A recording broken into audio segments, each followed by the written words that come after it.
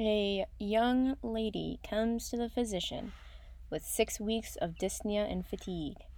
She has no past medical history, she takes no medications, she doesn't use any illicit substances or tobacco or alcohol. There's no family history of asthma or blood disorders. Her blood pressure is normal, pulse is normal, respirations are normal.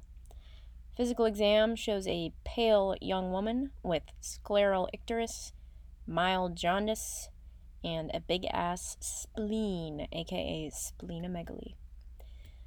Lab results are notable for anemia with a hematocrit of only 20%, normal leukocytes, normal platelets, elevated total bilirubin, mostly indirect bilirubin, elevated lactate dehydrogenase, normal serum haptoglobin, and increased reticulocyte count. The peripheral blood smear shows spherocytes with no central pallor. The direct Coombs test is positive. Based on these findings, which of the following is the most likely diagnosis? You said autoimmune hemolytic anemia.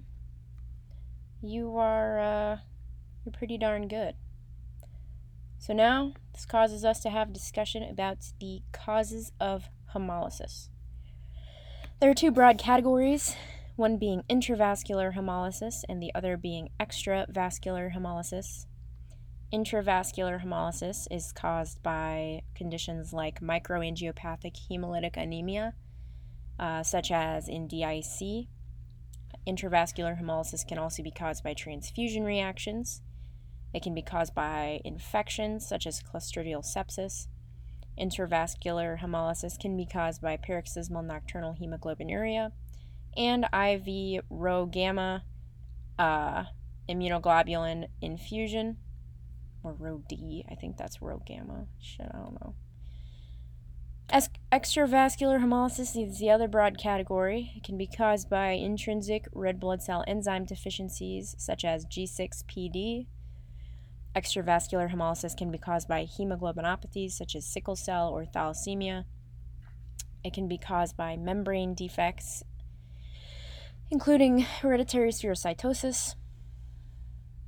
Extravascular hemolysis can also be caused by hypersplenism and IVIG infusion. Extravascular hemolysis can also be caused by warm or cold agglutinin autoimmune hemolytic anemia, which is responsible for most cases of extravascular hemolysis. And it can also be caused by infections such as Bartonella or malaria. So, with our patient, her pallor, jaundice, splenomegaly, and lab findings are consistent with a hemolytic anemia. The most likely diagnosis is autoimmune hemolytic anemia, which is due to autoantibodies to red blood cells. Hemolysis can occur intra or extravascularly. Intravascular hemolysis is due to significant red blood cell structural damage resulting in red blood cell destruction within the intravascular space, such as with paroxysmal nocturnal hemoglobinuria or DIC.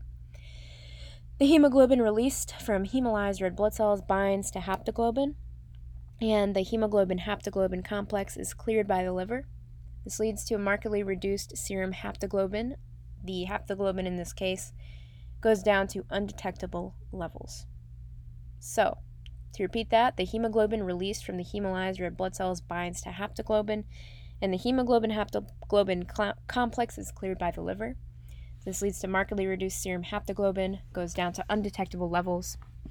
Red blood cell hemolysis also results in elevated indirect bilirubin levels from heme breakdown and increased lactate dehydrogenase levels released from red blood cells.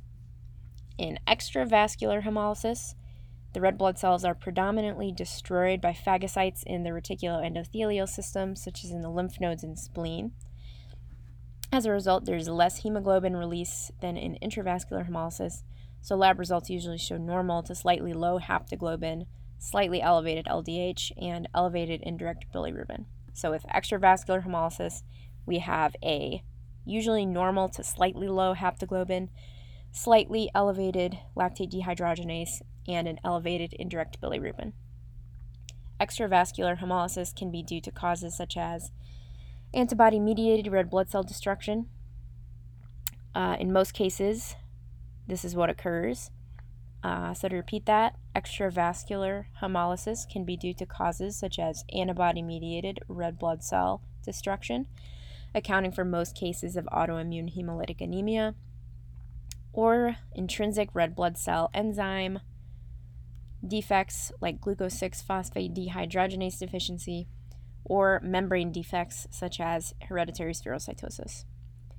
This patient's lab findings, including anemia, indirect hyperbilirubinemia, low to normal haptoglobin, and slightly elevated LDH, all suggest extravascular hemolysis.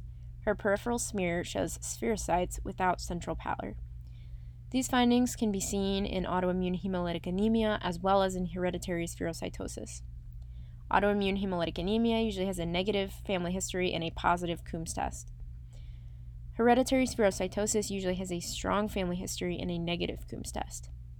If the Coombs test is negative and there's still a high index of suspicion for autoimmune hemolytic anemia, a micro Coombs test can be performed to complete the diagnosis. This patient most likely has warm agglutinin, aka IgG autoantibody-mediated autoimmune hemolytic anemia from an autoimmune cause. Autoimmune hemolytic anemia usually causes extravascular hemolysis, although some degree of intravascular hemolysis can occur, especially with IgM-mediated autoimmune hemolytic anemia. So the educational objective in this question was that autoimmune hemolytic anemia and hereditary spherocytosis can cause extravascular hemolytic anemia. A negative family history and positive Coombs test suggest autoimmune hemolytic anemia, whereas a positive family history and a negative Coombs test suggest hereditary spherocytosis. The peripheral blood smear in both conditions may show spherocytes without central pallor.